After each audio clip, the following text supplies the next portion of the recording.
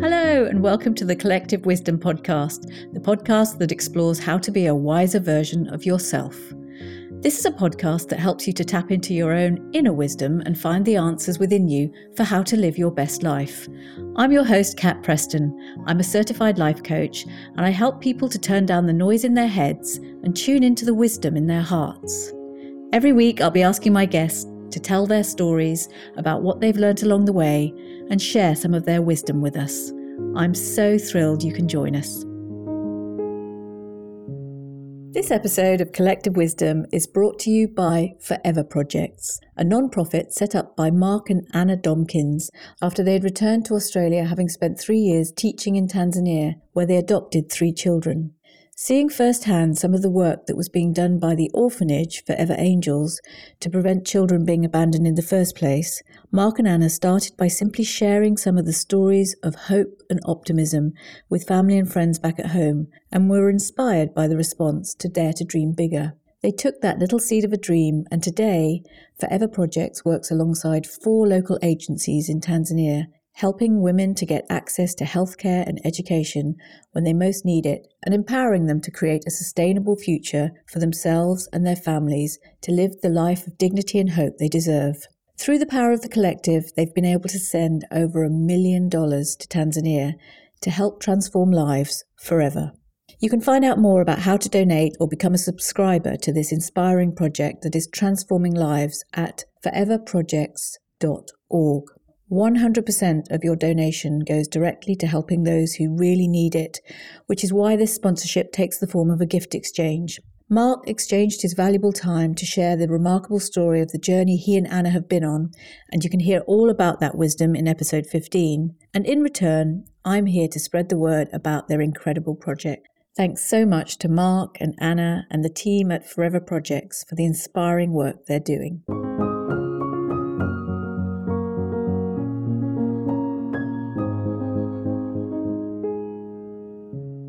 Hello there, my wise friends, and welcome to episode 16 of the podcast. Last week was World Autism Awareness Week, so it's doubly fitting that I have an amazingly courageous guest to share her wisdom with you today. Amy Richards had a late diagnosis of autism at the age of 37 after suffering for many years with bouts of what she now knows to be autistic burnout. As Amy said herself, every week should really be Autism Awareness Week, but she's someone who's taken her challenge and turned it into an absolute superpower. And last year she launched her own podcast, Square Peg, which kind of sums up how it can feel to operate as a neurodiverse person in a neurotypical world.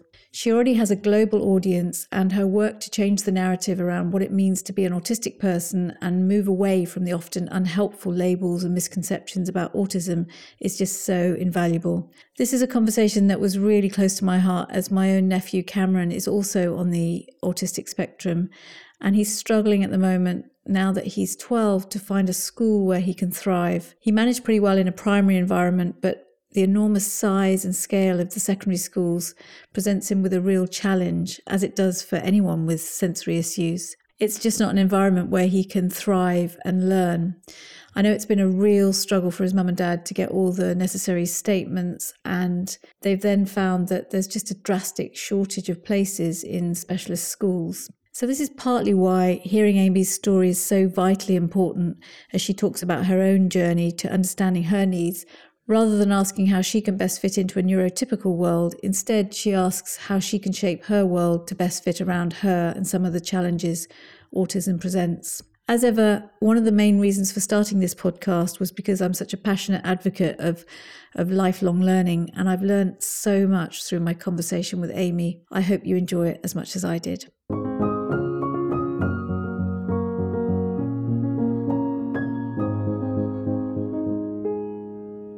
I'm really pleased to say that my guest today is Amy Richards. I first met Amy when I was doing my coach training last summer, and we were encouraged to go out into the world and put into practice what we'd been learning as coaches.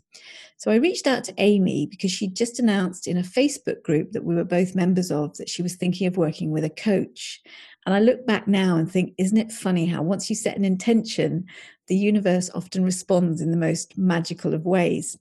So we started working together, and Amy told me her amazing story of finally being diagnosed at the ripe old age of 37 with so-called high-functioning ASD, or autistic syndrome, after a prolonged period of depression, which she now recognizes as being autistic burnout, which had been caused by the strain that her role as a teacher was putting her under.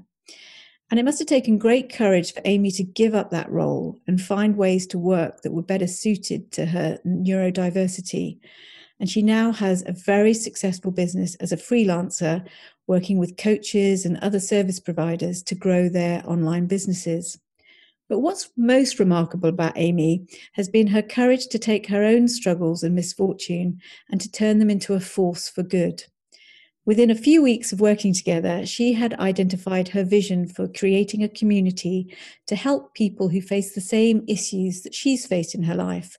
And she's gone on to launch the Square Peg podcast, in which each week she speaks to autistic women, as well as trans and non-binary people, to share stories about their experience and how best to navigate work, relationships, and life in general as neurodiverse adults. And from the response and feedback she's getting, she really is helping others to get either a diagnosis or share useful resources they need, or just to find a community where the issues they face are truly understood. So welcome, Amy. I'm so thrilled you agreed to join me here on the podcast. I love your podcast, and I'd just like you to tell me a bit more about the story about how it all came about. Well, I am so pleased to be here. I'm so thrilled to be invited on to speak. And yeah, so Square Peg, it's something that's been in the back of my mind for a long time. So while I was going through my own diagnosis process for autism, which was about 5 years ago, I started writing a blog to help me to kind of process it. And I'd always thought I'd like to take that further. And then I started the business and things got a bit crazy and I stopped writing it. I'd always had this drive to do more with it and just to share the story more and to connect with other people. So about a year before we met, I first started thinking about a podcast because I love podcasts. I'm a massive podcast listener. But something was just holding me back. And I think it was just that sense of, well, who am I to do something like that? Yeah. I'm not an expert, apart from obviously being autistic. But other than that, I'm no kind of expert. I'm not qualified, in inverted commas, to do this. And I just kept putting it off and putting it off. So yeah, so when we started working together, I think it showed me that I think it's so important when you're going to do something like that to just do it, just to take some action. Yeah. So the action I took was basically to just think, well, what's the minimum thing I need to do to get this started? And I thought, well, if I ask for some guests, I'll then have to just start. Yeah. So I did. I just went into some Facebook groups that I belonged to that were relevant and asked. And I ended up with 5 people within a week saying yes to me. And I can still remember you took a week off work and I was blown away with, you went from it was almost needing permission to do this, because I remember you saying, who am I to do this? And I was sort of reflecting back to you, who are you not to do it? You have all the experience of your own experience, and that is enough to make it worth it, to just see whether this might work. And the next thing I knew, you'd taken a week off work, and blow me if you hadn't launched it. You'd recorded these episodes, you'd gone and got a book about how to interview people, and you had just got on with it in such a magical way. So how did it feel that first, because we were talking just before we started recording about, you look back on those first couple of episodes, which I still think are brilliant. And you said, they sort of make me cringe now because I've evolved so much since then. But how did it feel that first day of sort of launching stuff and putting it out there in the world? Do you know what? The actual launching of it was fine. It was recording the first episode. That was the thing that absolutely terrified the life out of me, to the point where I was so nervous about it, I almost cancelled Oh, and that, yeah, and thank goodness you didn't, because look at what's happened. Yeah, But I kind of knew that it was one of those situations where, when you just have that fear, that real strong fear, and it's such a bad one that you know you have to do it yeah, because there's always something really good on the other side of that sort of fear. I think absolutely. if you just push through. So I was literally shaking, Oh. and what I was doing was talking to a person on Zoom, And, which I and do then every you day break for it down work. and you think this is just a conversation. But on the other side of that, I am going to put it out into the world and people are going to see me for who I am. And that's quite exposing and all the things Yes. that go with that. But I think what's most magical about that is understanding that that fear, once you break through it, once you move towards it, it doesn't completely disappear. But now when you record an episode, presumably you don't feel anything like that sort of fear. It's something you've embraced and learned to Yes. dance I with. think it's always good to have a little bit of nerves. The same as if you're on stage or something. I think people or delivering a presentation. Like if you've got no nerves at all, it often ends up being quite flat. Yeah. Yes. I think that adrenaline does, Mm. as long as it doesn't stop you in your tracks, like you're saying, I almost didn't do it. I was No, I mean, I don't feel fear like that now. Obviously, it's just a little bit of apprehension and nerves because obviously each time I do it, it's a completely new person to me. I never meet my guests beforehand, so it's the first time we've spoken, apart from on just having conversations on email or something. So there's a little bit of nerves, but I think I say that's a good thing. But certainly, no, the fear, that fear, that initial one. And I should is explain gone. that for someone in your position with autism, that meeting people for the first time can be really confronting. It can be more of a challenge than Yes. Though I think because the people I'm interviewing are also autistic, I Right. think we have an almost natural understanding. Yeah. So we'll probably react to each other in a different way than if my guest was a neurotypical person. Yeah, and you don't Just because we've got a shared frame of reference, so we kind of get each other's communication style. Yeah, but understanding that communication style, and then what you're helping people to do is really communicate how we all approach things. If our brains work in a slightly different way, there's no wrong or right answer, but there are just ways that you've adapted and tailored your approach that make life so much easier for you. And now you're sharing that with the world. So I'm just really interested to hear, because I was looking at your website for the podcast, and there's so many lovely bits of feedback where people have reached out to you and just said what a difference that it's made. So tell me a bit more about those stories. Oh, well, first of all, I absolutely love getting that sort of feedback because I mean that's what drives me really. Not people saying nice things about me because that's immaterial, but saying things about what I'm doing and the effects having on them. That's the bit that really gets me because that's kind of the whole purpose, really, of the whole thing. I mean, I discovered the power of stories when I started writing my own story. As part of my process of going through diagnosis and the kind of fallout from that, because even when it's welcomed and you want the diagnosis, it's still a massive big deal at the age of 37 to have to almost rebuild your whole sense of self, really.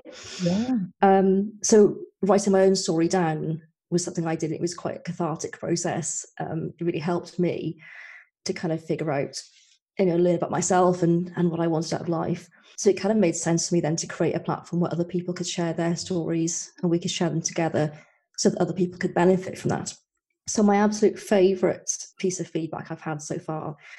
Now, I've interviewed people all over the world. So I've interviewed people in all parts of the UK, Australia, Finland, the Caribbean, USA, Canada, which is amazing that all these people want to come and talk to me. But what's really struck me is that everyone's got so many shared stories. So it doesn't matter what part of the world we grew up in, there's so much commonality. So my favourite piece of feedback, I had one person who messaged me just a few weeks back and just said, listening to the podcast is like hearing myself in 10 different accents. Oh, that's so beautiful. Yeah. And I just thought, well, that's how it feels to me. Because that sense of connection, across that huge expanse of geography, to find someone that has had the same experience as you. Yeah, and who may have been feeling quite alone and that they were the only person who felt like this, that the world, it doesn't yeah, we all have a different lens that we see life through. But if you're in that position of your brain doesn't quite operate in the same ways as whatever normal is in inverted commas, Yes. that can feel really isolating. And It can. And, when I look back and think, when I first started to realize that I was probably autistic myself, it was about 2005. So we're talking, now there's a massive community online, there's podcasts, there's people are writing books. At that time, it was pre-Facebook. Facebook didn't exist for the public at that point. There was no podcasts, so that wasn't a thing. So it was really isolating. There's no way of finding other people. And just sometimes, as we said at the beginning, it's not always that you need to get a diagnosis. You might already have a diagnosis, but just finding a community of people where you feel completely understood. Yes. And I hadn't found that until, probably actually for me, it was probably Facebook groups when I got my diagnosis and I started looking for other people. Yeah. I found a great community on Facebook at that point, and I've since found a great community on Instagram, on Twitter. Yeah. But of course, all those things exist now, which is brilliant. As you say, that feedback is really validating what you've done, which is to say, that who am I to do it? And you're not an expert as in a medical professional, but you are an expert in what it feels like to try and operate in a world where things that shouldn't be challenging, ordinarily are more challenging. I mean, just talk me through. I remember being really impressed with the way, even the language. So you will refer to people with autism rather than autistic people. No, other way around. Oh, yeah. So even that, it's like that can make such a big impact to people. Yeah, forgive me. No, that's okay. That's okay. It really to be honest, that's really good that you've said that, because I think that's a really important thing to bring up. Yeah. That so many people make that error, and there are autistic people who also prefer to use what we call people first language, as in person with autism. So there are autistic people that prefer that, but the majority that I have come across are like me and prefer autistic people. Yeah. Because it's not a label, it's who we are. Right. If somebody took my autism out of me, I'd be a completely different person, because it's how my brain works. Yeah. So saying to me, saying that I'm a person with autism suggests or implies that it's some kind of illness or a disease or something that could be cured or that should be cured. Yeah. Whereas it's not. It's a fundamental part of my wiring. So therefore, it's what I am. It's not something I have. That's what I love about what you've done. You've turned it into a complete superpower, if you like. One of your strengths is that autism helps you understand other people in the same predicament, who are facing the same issues. And you are really using it to your greatest advantage. Once you accept that that's the way your brain operates, how can I then turn that into my greatest strength, which is that I agree with. It's a case of, it's got massive limitations and challenges, and that is a fact. And it comes a whole host of problems that are not all solvable. Right. But I think for me, it's been a case of, I now understand how I operate, how I tick, and what I need. So how can I make my world fit around that? So I don't necessarily see it as a superpower, but I see it as, I need to make my world fit. Yeah. My brain and my needs to operate in the best possible way. And what I'm hearing is, it comes back to that who I am, myself, understanding that I don't need to change myself or feel less than, or there's something wrong with me. It's about adapting the world around me and helping people to understand how they can best help me work within those limitations that I often find in the world. And it's so powerful. And that's what you're doing. You're shining a light on what it means to have some of those limitations, but also how simple things like even the use of language can make a real difference to people in similar circumstances. Yes, I guess so with the language. I mean, I think, as I say, it's a case of some autistic people prefer to use the language differently. So it's about doing what's right for you, but not having judgment. Oh, That's so important. And I would never dream of telling somebody else what to call themselves or how to speak about themselves. Yeah. That's not for me to say. I'll say the way that I want to say it, and I'll explain the reasoning behind that. Yeah. But I'm not in any way disparaging anybody that thinks differently, because we're all different. And that's the other thing about us. Of course, like any other group of people, we are all individuals. Yeah, and what you were saying is so powerful about it not being a label, that this doesn't mean that you're X, Y, Z. There's just a way that your brain operates that you need to be the more aware you are of how you best operate in the world, the more successful you can be. And I remember you talking to me about masking, and that's quite a common thing that comes up with autism, and how it's more about you trying to fit into a world rather than trying to fit the world around you, which can be really, I think that is part of what needs to burn out, and maybe a sense of oh yeah, completely. I mean, and it's so insidious. I mean, certainly for me, I think it started from a very young age. I think probably from whatever age it is, you become aware of other people around you at school and how you fit into that little world, that you just start creating this other persona. Because, when I was a child, I was very, very, I wouldn't say I was not shy. I think a lot of people make the confusion between being shy and being introverted, which is not the same thing. So I wasn't shy, but I was very, very quiet. And I was quite happy to not engage. Yeah. But of course, that doesn't really fit with the way the world works. No, and what you were describing was, when you do have to engage, that can be quite draining.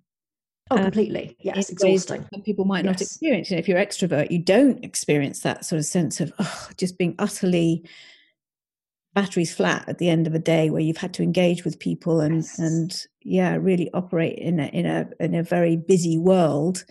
You feeling exhausted, which completely. And I found, for me, that's got worse as I got older. And I think from the conversations I've been having with other people in a similar situation, it's quite common for that to be the case. I don't know why that is. I don't know whether it's just like it has a kind of compound effect of it just builds up over years, or what it is. But I think that's another reason why it's so great now that I've been able to build this life for myself, where I don't have to engage with the world in the same way.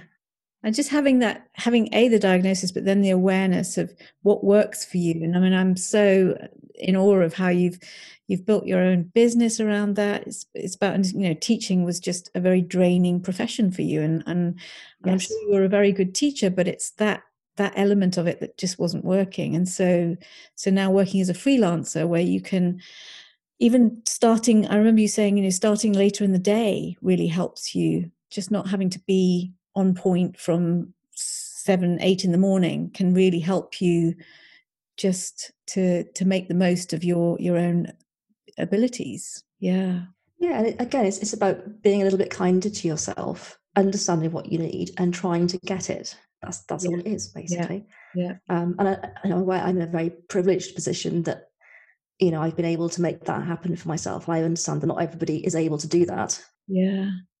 And that also, I mean, it leads so beautifully into that whole square peg, and how many people are trying to sort of fit themselves into this world of, as I say, inverted commas, normal. And that is exhausting in itself. But just understanding yourself and how best you operate and how you can adapt your life to your best advantage is so powerful. And I think that's what you're helping people do with the podcast, for sure. So congratulations. And you were talking about kindness and people being kind to yourself. So what springs to mind for you when I start to talk to you about a story that is an act of simple kindness that's impacted you? Do you know what? I actually found it really hard to think about this question. Really? And I was trying to pick, in like the way that I do, I was trying to pick apart why, what was kind of the barrier for me with this. And I wonder whether partly it's because I've always been a very independent person and very taking pride in being quite self-sufficient. So the idea of kindness, it almost feels like being needy, I guess. Interesting. Yeah. So I was just picking this apart, thinking, well, what's the problem with this? So I started thinking and said, but okay, what about kind people? Let's approach it from that. Yeah, yeah. And the one that really stuck out for me was actually a story from my childhood, but it's really relevant to all the things we've been talking about. Perfect. So it made me start thinking about my year 6 junior school teacher. He was a lovely, lovely chap, and probably my favourite teacher all the way through primary school. And towards the end of year 6, he took us on a school trip to France, which was a big deal for me at that age. But my one little friend at school couldn't go on this trip. And I really didn't have any other friends. I was always a one friend person at school. But it didn't really bother me. I can remember my mum saying, do you still want to go? And I said, of course I do. I want to go to France. Fantastic. So the fact that, I went on my own, I sat on my own on the coach for a week because I didn't have a seatmate because everybody else was, and the face you're pulling, I know. But for me, I was quite happy. I was looking out the window at the scenery. I was thinking. I was, enjoying all the museums and the interesting things we were seeing. And I did talk to people, throughout the week. I wasn't sort of completely on my own the entire time. Yeah. But anyway, I was quite happy. And I'm sure some teachers in that situation would have looked at me and would have tried to involve me and tried to make me join in. Yeah. Which to me would have been horrendous.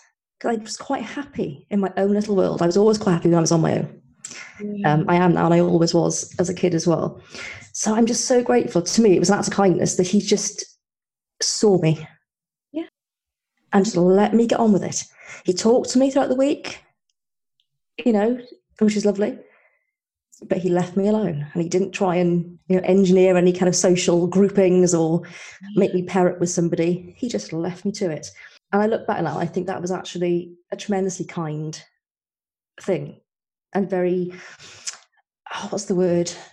Very observant, I think. There's probably a better word than that, but you know what I mean? Well, yeah, to me it's observant and perhaps just a little bit intuitive that yes, that's the word I was looking for, intuitive. What you needed was just to be yourself, and that, yes. Saw from a very sort of intuitive way that the face I pulled was, oh, poor Amy on her own, that's breaks your heart. Which is what most people would think, but he didn't. Yeah. And when we came back from the trip, and I actually checked in with my mum this morning about this and said, is this actually what he said?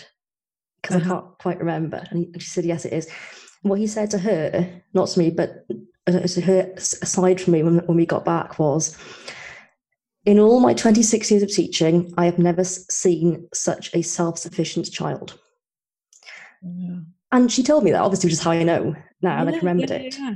But, it made me feel really happy because and that's why I've chosen this story, because I think, it happened to me when I was so young. I was 10, but it felt like he was the first person to ever really see me. Absolutely. And to be fine with it and actually praise me for it in a way. Yeah, and to even find a strength in that, self-sufficient. Yes, that's really, rather than thinking, oh, this poor sad little child is all alone and doesn't have any friends, bless her. I'm not sure about her. Yeah, absolutely. And it's so true that often these stories of kindness do come back to these teachers, early teachers, who just helped you feel seen and understood for whatever reason. Maybe you were struggling with something and they just saw that you were trying your best, but you were actually not getting this. And it wasn't, you weren't sort of being defiantly bad about it. But teachers who are in that intuitive way, they just see your strengths for what they are. It is the ultimate act of kindness. So thank you. That's a beautiful story. And it really helps, again, add a little bit of insight into that position of neurodiversity, which is to say, but for some people, being super, super sociable, introversion is part of it. And to just honor that and know that that's how you best operate, being self-sufficient and not having to make it's okay. We don't need to make everybody into extroverts and make sure they're all having a good time, because I was having a great time looking out the window, watching the scenery go by. And I'm so glad you went on the trip and you didn't let the fact that your friend couldn't be there, hamper you in any way. And yeah, it sounds like it was an amazingly informative trip, but also just it was a first experiment into being self-sufficient. Perhaps your mum. It was my first time away from home. Yeah. At the age of 10. Hugely so powerful. yeah. Huge. And just goes to show, so acts of kindness can just be, I think the ultimate one is to help people feel seen, help people feel understood. If you can do that, you can really open up a whole world for people.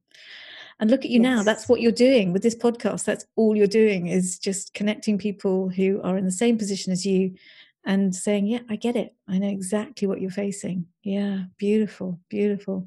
So I know that, you've faced quite a few challenges on the other side of, part of your not having a diagnosis was that sense of knowing how you feel, but not being able to really explain it in a way was quite a challenge. But what would you say is your sort of story about a challenge that you've had to overcome? I thought of this a lot and thought there are a number of things that I could have picked.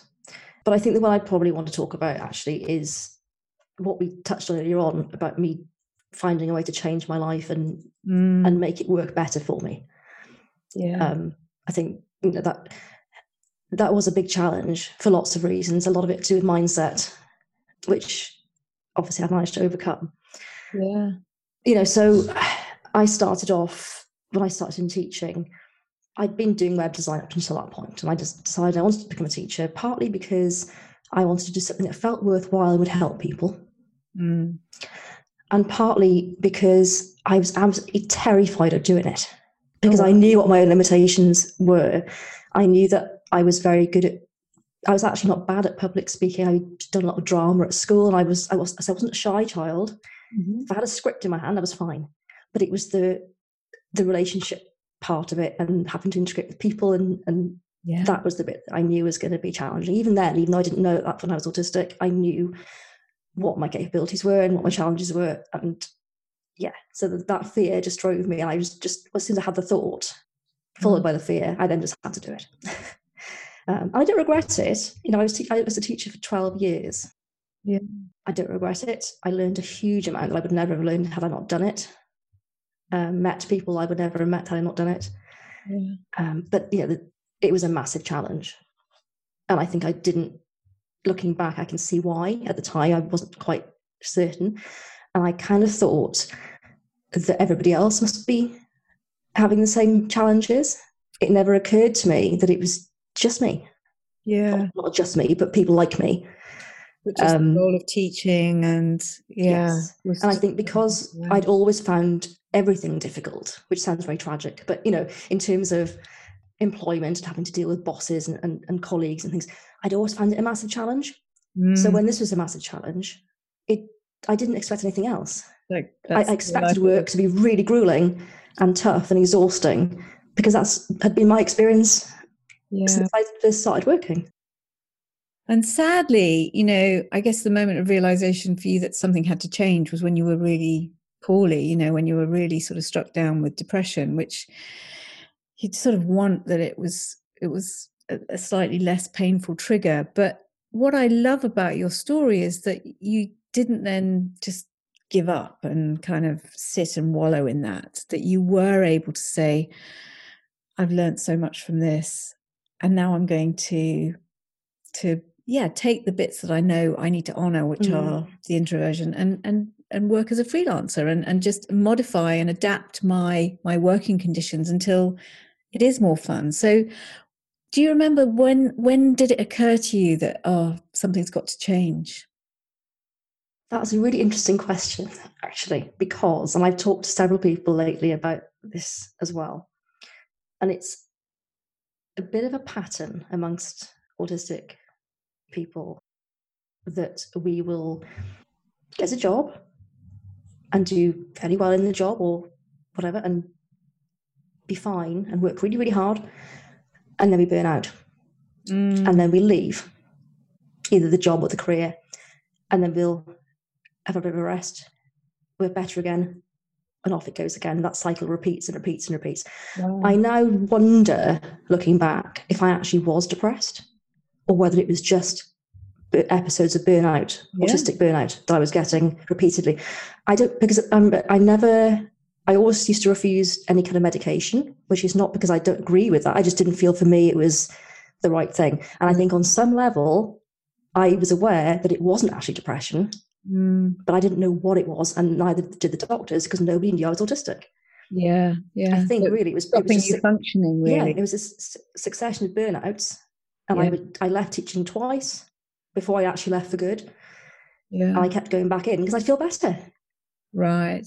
So you could sort of, as you say, almost like recharge your batteries and just take some time out, and that's all you really effectively needed. So now when you operate, I mean, I'd love to hear you tell people a bit more about what you actually do as a freelancer, because it's very, it's a really interesting business that you've set up. So basically, I'll try to make this not a really, really long, convoluted story, but basically, when I was still teaching, I kind of knew that I wanted to get out. And I kind of had known for a while, I really fancied being self-employed. But I didn't really know what I wanted to do. So I took an online course. And through that online course, I sort of distilled down kind of the direction I wanted to go in. But I still didn't really have a plan. So when I left my teaching job 6 years ago, I didn't have a plan. I had some ideas and about 3 months worth of money in the bank. So I had to think of something quick. But what it had done for me as well is just the process of finding the person whose online course I bought and receiving her email marketing. And that was the first time I'd ever really had any kind of foray into that world. And it absolutely fascinated me. Actually, the process of, how she got me to give her money. I thought it was brilliant. So clever. She was brilliant. It was great. The course was great. It was well worth the money. But just the process of how she got me to do it. From my computer screen was just fascinating to me. So to cut a long story short, I've ended up working with coaches and sort of business coaches and life coaches, predominantly helping them with all of that stuff, with all the back end email marketing, the sales pages, the landing pages, the website copy. And that's what's so incredible, because I mean, if you go to the website for your podcast, the copy is incredible, and that's all your own work. Yes. Yeah, I mean, it's just brilliant. Your about page, I just love it. I think you've done a really good job. So it's almost like that's your own marketing tool, is just, here's what I build, this is what I do for people, and even all the mechanics behind how to get a podcast off the ground, and to sort of all of that. I mean, what I think is most amazing about you, Amy, is the way you'll just embrace something and say, this comes back to the self-sufficiency. I'll just work out step by step how to do this. I'll just break it down. It is step by step. Yeah. And I think so many people get put off by things because they look at the final product or the big picture. Absolutely. And it looks really daunting. Whereas I look at something and I'll break it down, whether it's for myself or for a client. And I think, okay, so you want to get here, so let's reverse engineer it. Or let's start at the beginning and think, well, what's the one thing I can do? I'll just get this in motion. Whether that's, I need to send one email or whatever it is. Build that motivation. And what I think is also really powerful is, you said that you came into teaching because you wanted to help other people. And although you've left teaching as a role because it is just so draining for you as a person, you're now helping people in so many powerful ways. So you're still honoring that value of wanting to help people, whether it's to get their business out there, to build community. Yes. Exactly. And that's one of the great things about doing what I do, is that I feel like I'm helping my clients to build their businesses, but I'm also helping them to help their clients. And the way they help their clients is to build their businesses and to improve their lives and their careers. Massive ripple effect. And that's great. I love it. Yeah. Perfect. You've got a big smile, which is fantastic. So tell me, Amy, as you know, we always finish up on a story around music, because for me, music is such a universal language. How important is music in your life? Okay, so I've always loved music. I love to sing along to music. I can't sing, but I love to sing along. In the car, so nobody else can hear. I wouldn't want to put anybody else through that. I love to dance to it. As soon as I moved to Cardiff in 2007, and one of the first things I did, because I moved from a very small rural area, was to find a salsa class and learn to dance. Fabulous. which I absolutely love. I sadly can't at the moment, of course, due to No. current COVID situation. There are no dances to do at the minute. But yeah, it was really tricky trying to think of a piece of music because my brain doesn't really work that way. Mm-hmm. However, autistic people often have a problem regulating their emotions. And I find that with me, I have like a disproportionately emotional response to music. Oh, wow. So it's not so much that I've got specific songs that, like, I've never had like our song with a partner, for example. I don't kind of work that way. Right. But I do see my whole life as being mapped in songs. So, like, if a certain song will come on, it'll take me instantly back to a moment. It could be a moment in childhood or as a teenager or whatever. So I've got loads of these. So it's impossible to pick one. Yeah. But the one that really sticks out to me, and it's not about a moment in my life, so I don't know how this fits into this really, but the piece of music, Peer Gynt Suite No. 1. Oh, bit of classical. Yes. So most of my examples are actually pop songs. I was thinking, Alanis Morissette, that takes you back straight away to one particular moment in time. Belinda Carlisle, another song, the Beatles when I was a kid, all sorts of things. But this one particular one really sticks out to me. It's the music from the film Soylent Green. Have you ever seen it? No. So it's a 1973 sort of dystopian sci-fi type film. I love sci-fi. Right. And the piece of music, basically, trying to describe this in a very quick way for people if they haven't seen the film. So basically, it's futuristic, dystopian. All the sort of natural food sources on the planet have gone, pretty much. So food is all kind of like created in factories. And they euthanize. They have voluntary euthanasia for old people because obviously the fewer people to consume the resources that are left, the better for everybody, kind of thing. So, and when they go to this euthanasia place, they can choose like a last everything, including like a film to watch and stuff at the end. Right. And the piece of music is played when an elderly character in the film goes voluntarily to be euthanized, and the film they play is a film of Earth as it used to be, with like animals and beautiful rivers and he's never seen it before. Oh. And it's the saddest thing that you could ever imagine. And that piece of music, whenever I hear it, it just straight away just reminds you of the moment. I think that, and it's funny because it's not to do with my life or anything in reality, but that's kind of how music affects me and triggers me. And such a powerful story, Amy, and that's just incredible. So what's the film called? It's called Soylent Green, which is the name of the food stuff that they produce in this factory. Wow. It's a bit of a sci-fi classic. It's probably not a great film, but certainly at the time it was quite edgy and quite forward-thinking. But I think the reason that particular one kind of resonates with me, I think, is because it is about that moment of kind of personal revelation, or connection, or something, a penny dropping, a moment of realization of something. Yeah, very powerful. Very powerful.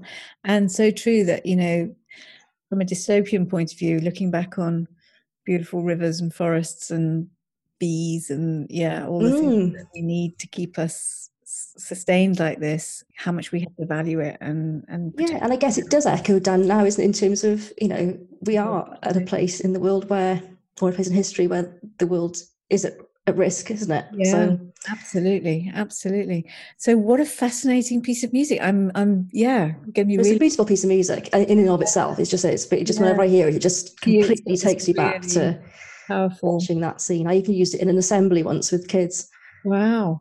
Talking about global warming. Yeah, how powerful. That's amazing. So thank you for sharing that. I shall add it. All of this will be in the show notes as ever, but I'll add it to the Collective Wisdom podcast playlist, which you can find on Spotify. And then finally, we're here about, to talk about collective wisdom.